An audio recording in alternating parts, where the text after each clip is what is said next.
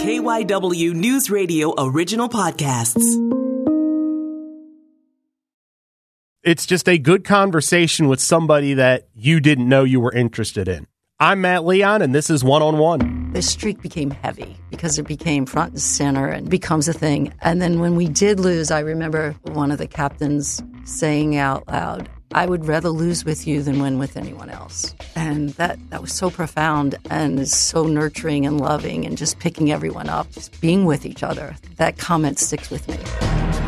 And our guest this week is Sherri Retif, who is retiring after 25 years as one of the top high school girls basketball coaches in Pennsylvania, a legend at Germantown Academy. Thanks so much for coming in. Oh, thanks. It's great to be here.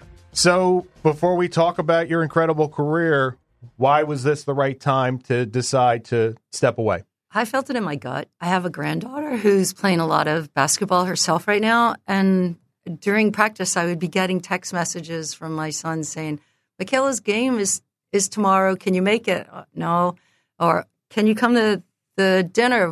The family's going to get dinner after her game. Can you come?" And it was always no. And I started to feel in my gut I wanted to be more with my family. I've been at GA 25 years, but I've coached 37 years. That's a long time. So it doesn't sound like it was, I don't want to say it was an easy decision, but it kind of sounded like the decision in your head was kind of made for you as it was kind of laid out before you. Yeah, I think, you're thinking about it. It's not like it hasn't come across your mind in the last couple of years. Like, you're coming down to the end of your career. And for me, I love my junior class, but I wanted to leave the cupboard full and have the next coach come in and be able to just pick up and do their thing. And so I noticed a lot of coaches retire when the cupboard's empty and there's not a lot of talent. And it's really about their legacy and the program. It's not about me and what's good for me. So for me, it just felt really right. What was the reaction of family, everybody in the GA circle? Because I'm sure this caught a lot of people flat-footed. Well, I think my sons had a sense. And one son, when I said, "No, it's definitive," he said, "Mom, I'm so happy for you." And my other son, who's more connected to me coaching and comes to all the games, he's like, "No, Mom, can't you wait a few more years until Michaela gets to high school?" And so, it didn't help me with the decision. But when I told the players, I had an opportunity to just create some space with them and share some reflections with them. And within 5 minutes of walking out of the room, I got a text message from the school nurse saying, "Hey, your kids are in here. Congratulations on your retirement. This is bittersweet." So it was a bittersweet all around, I feel. Are you curious what life is going to feel like in a few months? Like, I'm sure now it's still a little nebulous because life, I'm sure, isn't that much different. But when practice was supposed to start and when you were supposed to start to do Y and all the things that have become so routine and they aren't there, are you curious how it's going to feel? I have to honestly say I'm not. I had that same conversation with my son who said, "Well, Mom, are you going to be an assistant or something? Like, how are you going to stay connected?" I said, "I will be in the bleachers when I'm available to be in the bleachers. And for me, I have a lot other things going on in my life that I will be able to invest a little bit more time in things that, I've really enjoyed and put on a back burner." What are some of those things? I love yoga. I do yoga every day. And during the season, I just, the swim coach and I joke about how we neglect ourselves because we just get so involved with coaching. So I love yoga, and I'm back doing that now. Sometimes I do it twice a day. I love spiritual direction. I have my doctorate in spiritual counseling. I companion people with finding the spirit and the divine in their lives. It's very nurturing for me, and I learn a lot in listening to other people on their journey. It's fascinating because that feels like not what your average high-level coach would be. It's usually the intensity and the yoga spirituality. That seems like it's different from the average coach. Do you feel like that, or is it more a piece of success than people realize? For me, it feels very natural. I got involved with the Center of Sport and Spirituality at Newman over 20 years ago. I was on the founding board, and it was a hard sell. People didn't understand the connection of sport and spirituality, and they would always associate spirituality with religion and say, oh, religion doesn't belong in the conversations on the sideline. And you'd have to break it open with them and say, so what are your spiritual values? Or do those values show up on the sideline, on the bench? So for me, I think my spirituality has been even more so about being in the bleachers with the kids than being in the pew at church. It's a lived practical theology where you're engaged in life lessons. And that's how the Spirit moves through me. And I hope that it moves through my athletes as well. I would imagine maintaining calm and maintaining a steady hand is kind of goes along with that, to be able to take a deep breath in the middle of chaos, whether it's in a huddle, whether it's, in a locker room, whatever. How much does that play into your success, to where Coach B might, pound the table and scream? You are more, okay, let's look at this. Why did you do X? Let's break it down. Yeah, I don't think I'm that calm.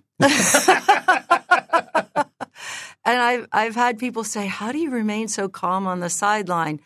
And I think I've watched role models like a Muffet McGraw, who is fascinating, a Tara Vanderveer, who you just want to coach like they coach. And so I want to emulate what they do, and I want to grow into becoming that person. And so if I can remain calm and poised, then my athletes can remain calm and poised. And, sports are life speeded up. So you have to be very impulsive. You have to be intuitive. You have to react in the moment. And it's a great life lesson for taking those skills and then applying them to outside. So, outside activities, be it your friendships, your relationships, your academics. How do I maintain that poise and calm next time I have a really hard test? What are the life lessons I've learned? What do you think you will miss the most from being the head coach at GA? Oh, the relationships with the players. I think sports are about relationships, definitely. It's not easy to get up at 6 in the morning or 5:30 in the morning and be at the gym for 6:15 for the handful of players that want to be in there and get extra shots up in the morning. But you value those moments because you're helping them grow in their passions. So those relationships, just being a part of knowing that they want to excel and they want to be their best. And so that's definitely going to be a void that I haven't actually thought about until this second.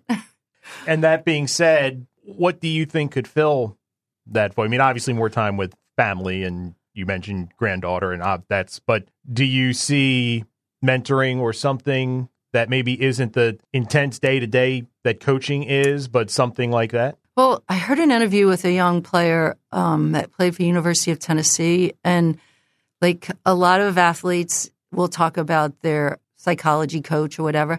And this young man mentioned his spiritual director that he works with, and it really caught my attention. And so on my website, I've created an opportunity to work with athletes in those tough moments, because I think in athletics, you're living within the tensions.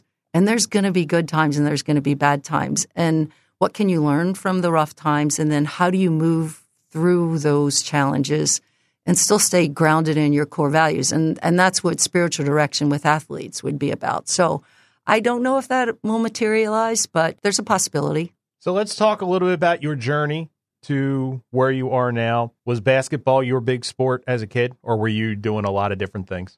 I was actually doing several sports. I played basketball, softball, and volleyball, but I definitely, even in college, I played 2 sports. I played volleyball and basketball. But after freshman year, I realized I needed a life, and I couldn't just go from one gym to the other gym. And I wanted to get a real sense of college culture, so I gave up volleyball. In the last 3 years, I focused on basketball.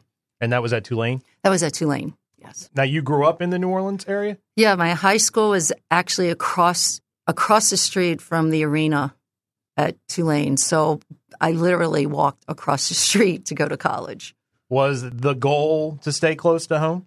Or was it just how the chips fell? it's how it unfolded, and having an opportunity to go to Tulane University, was a life dream. My other option, I was recruited to go to St. John's. I was right on the heels of Title IX. Mm-hmm. And so Title IX started in 72. I graduated high school in 78. So having an opportunity to get a full scholarship to go to Tulane, that was something I knew I couldn't pass up.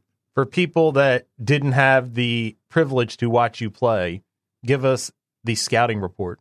Oh, wow. Why were you? Because you were very good. What made you good? Number one, I was a team player. I would constantly hear the coach say, "You have to shoot more. You have to shoot more." And I'd say I'm not open, but I loved the rhythm of the game. I loved sharing the ball. I was a tall guard, being 5'10", and being a guard. I was a 2 guard. I would sometimes run backup point guard. So I think that was a tremendous asset when most of the post players were maybe 5'11" back then. Growing up, when did you realize you were good? Oh, I mean, there had to be some moments where you kind of looked around and were like, I seem to be able to do things that other kids aren't doing, and I seem to get more attention. Was there an aha moment when you realized basketball could take you further than a lot of people? No, I don't. Honestly, I just feel that I was so involved and so passionate about becoming better and learning the game that I just was always taught, be humble, be humble. So patting myself on the back and saying you're good was not really something in my mind space. And I wish I could say, yeah, it was at this moment. When did I know I was passionate? When I would watch my brothers play in the yard, and they were 7 and 9 years older than me, and I couldn't obviously engage with them. But when they put the ball down, I would go pick it up and start shooting in the yard by myself. I didn't realize it was odd for me to be so passionate at such a young age. And when I'd go watch them play high school basketball, I would sit still and just watch and watch. And if they played football, I could care less. If they played baseball, I could care less. So I was the little sister that went to all their games. By all that watching and everything, do you feel like the seeds of coaching were kind of planted then? That's a great question. I imagine, yeah, I just love the game. I love the flow. When you can get into a flow state where you're just, there's no sense, it's like a runner's high. Mm-hmm. And I can get into that sense where I have no idea what the score is. I'm just in the game and totally immersed and in oneness with my players. And I could feel that as a player, that's really what participating, it was artistic for me. How, and I don't want this to, just talking to you and you talk about that flow and it being artistic, were you concerned with winning, or was doing all the right things and playing it the right way and getting to a certain point, the winning was the obvious result, if I'm making sense? Was I concerned with winning? That's a great question, because I recognized in reflection just recently, I was in this competition. It was a Knights of Columbus competition, and I was cheering so hard for my friend to win that she wasn't really a basketball player, and she won. And then I thought, well, that's really odd. Did I not want to win by cheering so hard for her?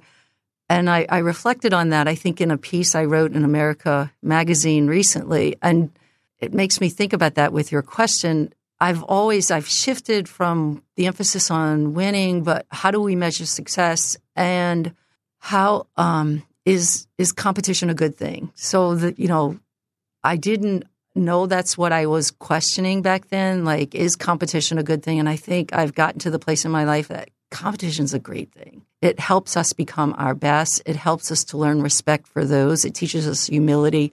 And so that's, I used to feel compromised because if my team didn't win, I didn't sometimes feel as bad as they felt. And I felt, why am I not feeling so upset? But I started to recognize that I measured success a little bit different than what they did. And it wasn't right or wrong, because when I was probably their age, I measured it the way they did. Like, winning was really, really important. So I mentioned, the seeds of coaching being planted. When does that crystallize for you? You're having a ton of success as a player at Tulane. As your playing days are winding down, are you starting to think, I need to stay in the game? And, in the time frame when you came through, the opportunities were not as plentiful for women professional basketball players like they are now. What's kind of your mind space as your college career winds up? So after graduation, even though my degree was in education, I taught in the classroom. I taught history and science to middle schoolers. And I was volunteering in the program that my parents had started when I was young. And I remember graduating and saying, okay, I'm done. And my husband said, wait, you're done? He goes, you're really good at that. And it just was like, wait, really? Like that was the crystallizing moment. His confidence just recognizing it as a non-athlete, someone who had never played sports in their life, really could sit and reflect back to me what he felt I was doing well. And so one of the students where I was teaching 5th and 6th grade came in my classroom one day and said, Ms. Retif, why do we have a boys basketball team at our school and not a girls basketball team? And I was there 2 years, and the thought never occurred to me. And I said, well, let's see what we can do about that. And so we started a program for middle school students. And within 2 years, a local high school asked me to come coach there. And so then I got right into it at Ursuline Academy. But it wasn't like something I had dreamed about doing. I thought, okay, now I have to be a grown-up. Like basketball's over. Like that was the message that society put out, that sports were for kids, not for adults. Did the coaching feel right away? Absolutely. I was so at home, and I had the opportunity to go to Ursuline. I just bonded and connected with the passion of the young girls who were there. It was an all-girls school. They had no success in winning prior, so there were no expectations. So they were sponges. They wanted to do whatever they could to build a sense of pride and commitment in the program. And there was talent. We had 2 girls that went on to play at the next level in my second year there. So it was just a really good fit. It happened to be probably a half a mile from Tulane. Or not even that. I'm saying 3 blocks from Tulane. And you were very big in staying in this little circle. I grew up in a bubble. It was across the street for college and 3 blocks over to Ursuline, all in uptown New Orleans. Was there any, I don't know if longing's the word, but thoughts of breaking out? Like, was there any, I wonder what it would be like, or was it just, I'm happy, I'm content, this is fun, I feel at home, this is good? No, there was an opportunity I passed on. My children were young. I think I only had one child at the time, and I interviewed for the head coach position, so I'd go back 2 blocks the other way at Tulane. And I remember the athletic director saying, Sherri, we're not sure you're ready to take the head, reins, but we'd like you to come in and be the assistant to Joy Lee, who I knew, who was from Mississippi, and she'd coached 10 years in the college ranks. And so come in and work with her. And there was something about it. I thought, okay, if I was the head coach, it would really be a step up. And I would have autonomy to make decisions. I would have autonomy when to be home with my son. And then I thought, I can be off in the summers. I finished my days earlier. And I said, no, I think I'm going to stay here and stay in the college ranks. And then I had another opportunity after I was up here. DePaul University asked me to be an assistant coach, and that's a top 25 program. And I just said, Doug, I'm not the breadwinner in the family. I can't pick up. And my child's very happy at Germantown Academy. He was a 7th grader then, and I said, I'd just like to stay here. So I did have opportunities, regrets. I don't know. I'm pretty happy with who I am and the opportunities my children have had in the area. We need to take a break. We will have more with just retired Germantown Academy head girls basketball coach Sherri Retif right after this. This is One on One. And we are back on One, continuing our conversation with Sherri Retif, who just retired after 25 years as the head girls basketball coach at Germantown Academy. So we talk about, little tongue-in-cheek, how your whole world was that handful of blocks in New Orleans. You do obviously eventually come up to this area. We talked 25 years at GA. Before that, you were at Sun Valley? Yes. Is that correct? Yeah. So kind of where does the opportunity, how does someone come from New Orleans to the Delaware Valley? What was the connection? What was the door that opened? My husband took a job up here. And so I thought, okay, I'm done teaching. I'm done coaching. My children were 4 and 1, and I would just stay at home and raised. And then when my youngest started kindergarten is when my husband, again, sent my resume to GA. And I was caught off guard. I was working I liked volunteering. I was working Pat Summitt's camp in Tennessee. And, I was very connected to the game. And I came home and he said, guess what? The job opened up. And I had coached Chelsea Caden in summer ball. And she was an athlete there. And her dad had called my husband. And so it's a great school. How do you pass an opportunity like that up? So the door just opened there. And, it's a dream place being at Germantown Academy. So were you coaching at Sun Valley before that? Yeah, an odd thing happened that a student I was coaching was at Sun Valley, and a week before their season started, there was a teacher strike. And they just needed someone really fast. And I was not teaching. I was not coaching. And so I went in. I felt so connected to the kids. I wanted to see the freshmen all the way through their senior year. And I stayed there 4 years. And again, I gave up that job not knowing there was GA in front of me. And so I have this sense that I really don't know what my plans are now, but I'm sure somehow I'll just walk into and find a place that, will be very nurturing and to my soul and my passions, and it'll be a fun thing to do. Was there a point during the 25 years at GA where even if it wasn't, you didn't say it out loud that this is where I'm going to be for the duration? Absolutely not. I would watch Friends because there's a big celebration when you're 25 years, and I'm at GA 8 years, and I'm like, I'll never make it to 25. I'll never. And then you're at 15 and you're still saying, I'll never make it to 25. And then you wake up one morning and it's 25 years, and where did the time go? Your success at GA, I could probably do a whole another podcast just reading off the incredible success and the championships and the winning streaks and all. What are you most proud of your 25 years at Germantown Academy? What am I most proud of? I think I'm most proud of the culture that we created in the program. And it's a culture of a shared values, a shared vision, respect, mutual respect, all of those things. We have a where we do senior testimonials, and they'll read off their reflections. So I'm really big on reflections. And some of I published in Notre Dame Press a book on sport and spirituality, some of the reflections. And if I could just share, this is by a young woman who is now the lacrosse coach at Penn Charter.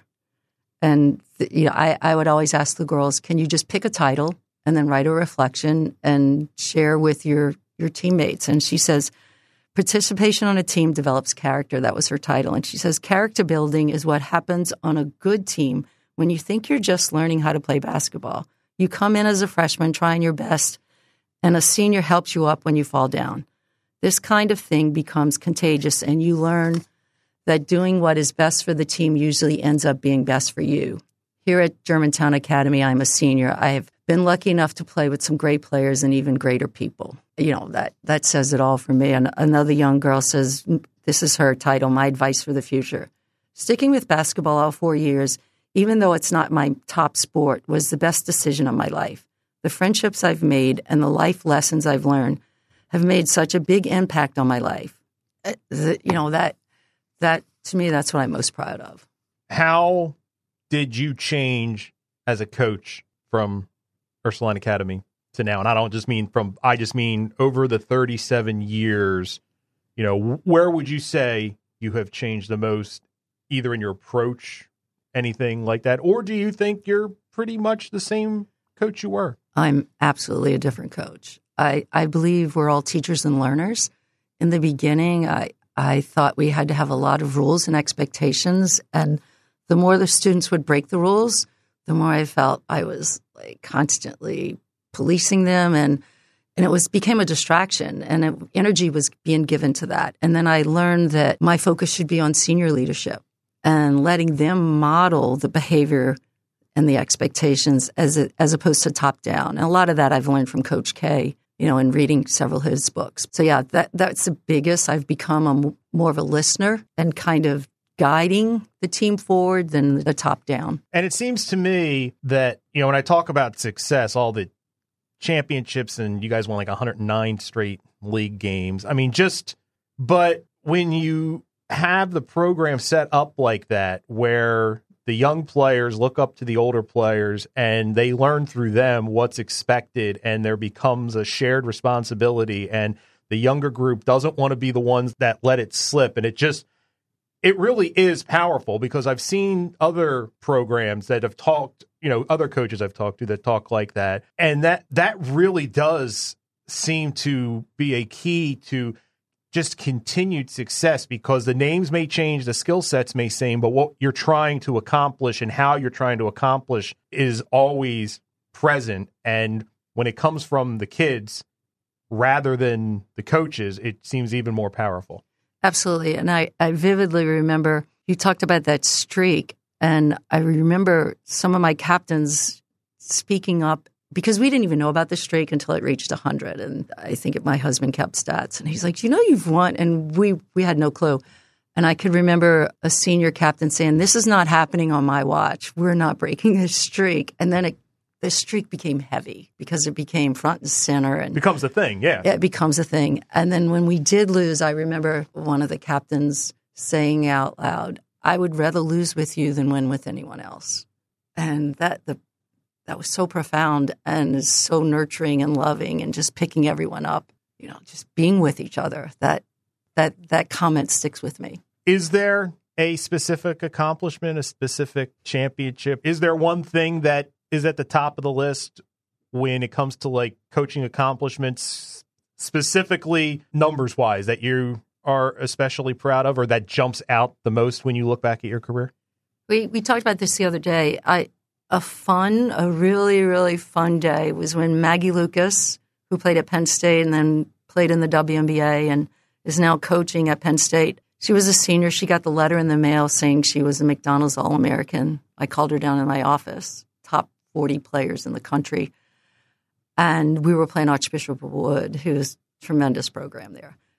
And I think we were down by 20, and it was an opportunity for her to score her 2,000th point in that game and for me to have my 500th win. So we were down by 17, 20 points with 3 minutes left on the clock, and Maggie hits 2 back-to-back threes. We call a timeout. She comes over to the sideline and says, all right, girls, we have them right where we want them. And I just, her energy just lifted everyone. We went back out. We grabbed a steal, a putback, another steal, a putback. They called a timeout.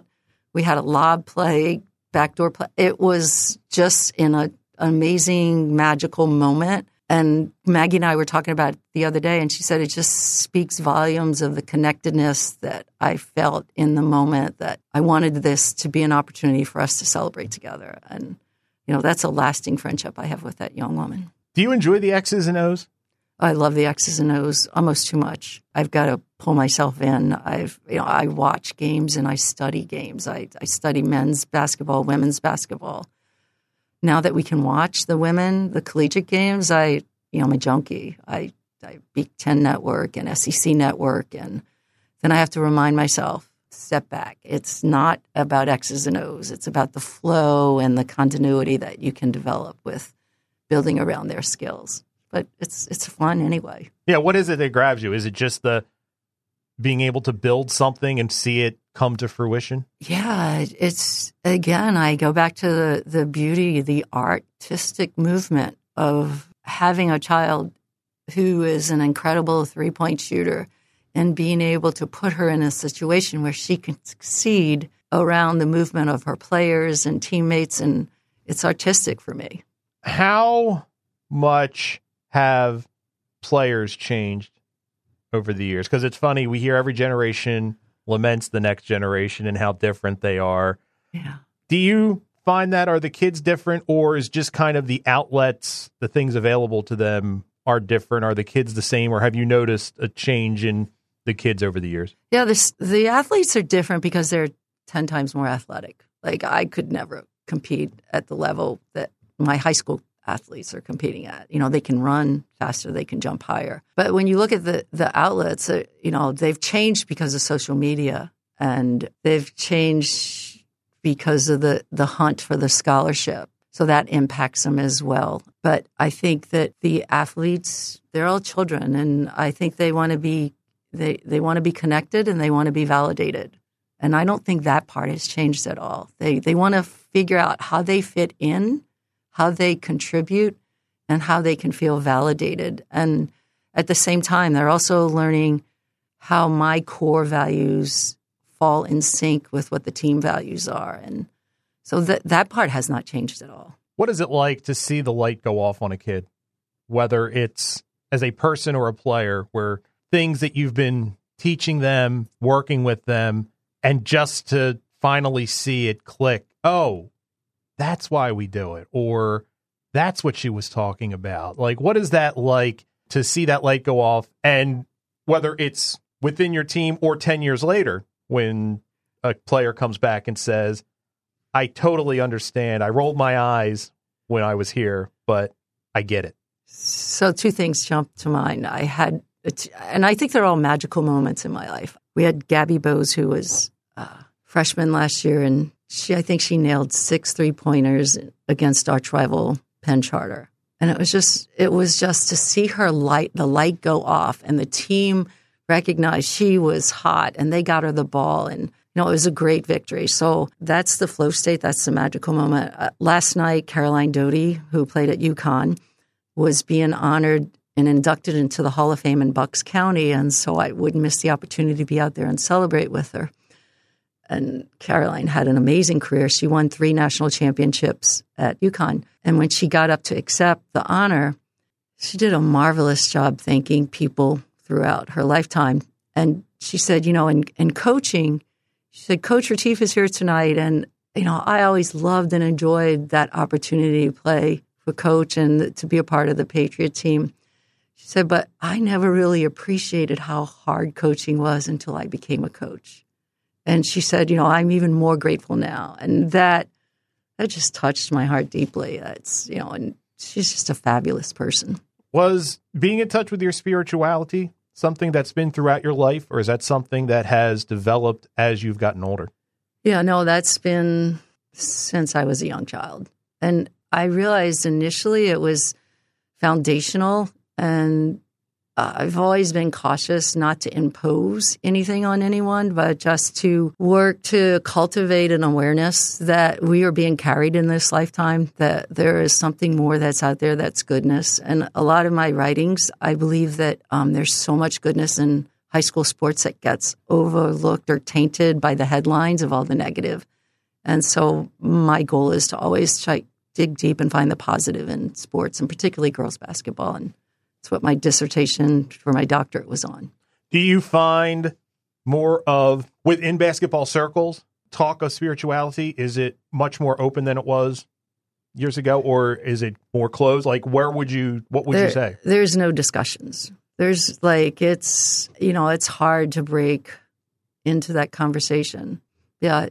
It doesn't go on. Like, I remember my girls, one time we were riding in the van, this was years ago, and they said, Coach, you're really religious. You go to church? And I was like, yeah, I'm religious and I go to church, but I think I'm more spiritual. And then I got to have a conversation with them about what I felt spirituality meant to me. And so that was probably one of the only times it's there, it's invisible, it's around us. We don't, as humans, we don't really have the framework to discuss spirituality like I think we could, and it could carry a lot of people and find more joy in the world. What is something you will not miss about coaching? Social media.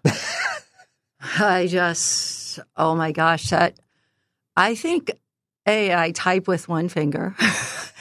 And so I finally, last year, I said to one of the captains, can you just be in charge of the Instagram account? And I'm just doing Twitter. So they do fun things with Instagram, and I just do the promotional stuff with, when the next game is or who's doing this. But to do a post, you feel all this pressure. And there are coaches out there that could care less, and I don't know why I put that extra pressure on myself. But I wanted to make it to be nice and recognize individuals, and how many times did this child's picture get posted, and so all those little details can be all consuming, and I will not miss that. Is there anything you feel you didn't accomplish that you would have liked to? No, not really. The only thing I want to accomplish now is being a great grandmother for my granddaughter on the bleachers and being that parent, and that always was the remarkable parent that you would partner with as a coach. I want to be that parent for her coaches and for her. Overall, if I came up to you as a freshman at Tulane and laid out the journey you would take, would you have believed it? Never. I would have never imagined I left New Orleans. Like my friends said, New Orleans is like a glove. You're gonna go so far, but it's just gonna pull you right back. And I thought when we left, I said, "Yeah, we'll be back in 5 years." And I fell in love with this area, the seasons, the beauty of the fall, the spring flowers. You don't get that in New Orleans, and you don't get food up here like you got in New Orleans, but there's some trade-offs there. What do you miss most about New Orleans? And do you get back there very often? Well, we were going probably 2 or 3 times a year. I think we had perfect attendance at the Jazz Fest the first 7 years we lived up here, and then we never really got back from Mardi Gras. But I miss being with family, extended family, the most, and friends. I'm still very close with a lot of high school friends, but we connect, we stay in touch, and Zoom has made that wonderful. Do you think you'll be getting back a little bit more now? Actually, I feel my mom passed away 2 years ago. My two of my brothers that are living have moved out. My other brother passed away, so I don't have the connection there with family. I have extended family, so I feel I'm going to be getting there less. We do have a trip booked for August 4th because I want my granddaughter to have the experience of staying connected with family, extended family there. But it's shifting. I think my family's here now. What do you hope people that played for you, when it's all said and done, came away with from the experience? I think approaching life with an ethics of care. I just think that if we ground ourselves in the value of care, we're not going to stray too far. Sherri Retif, thanks so much for coming in. Thank you. It's been great being here. And that will do it for this week's episode. Want to thank Sherri Retif, who is retiring after 25 years as the head girls basketball coach at Germantown Academy, for being our guest this week. Now, if you like the show, if you listen on Apple Podcasts, do us a favor and leave us a rating and a review. You can follow the show on Twitter at @OneOnOnePod. You can follow me on Twitter as well at MattLeon1060. Thanks so much for listening, and be sure to check us out again next week when we bring you another conversation with someone you should know more about.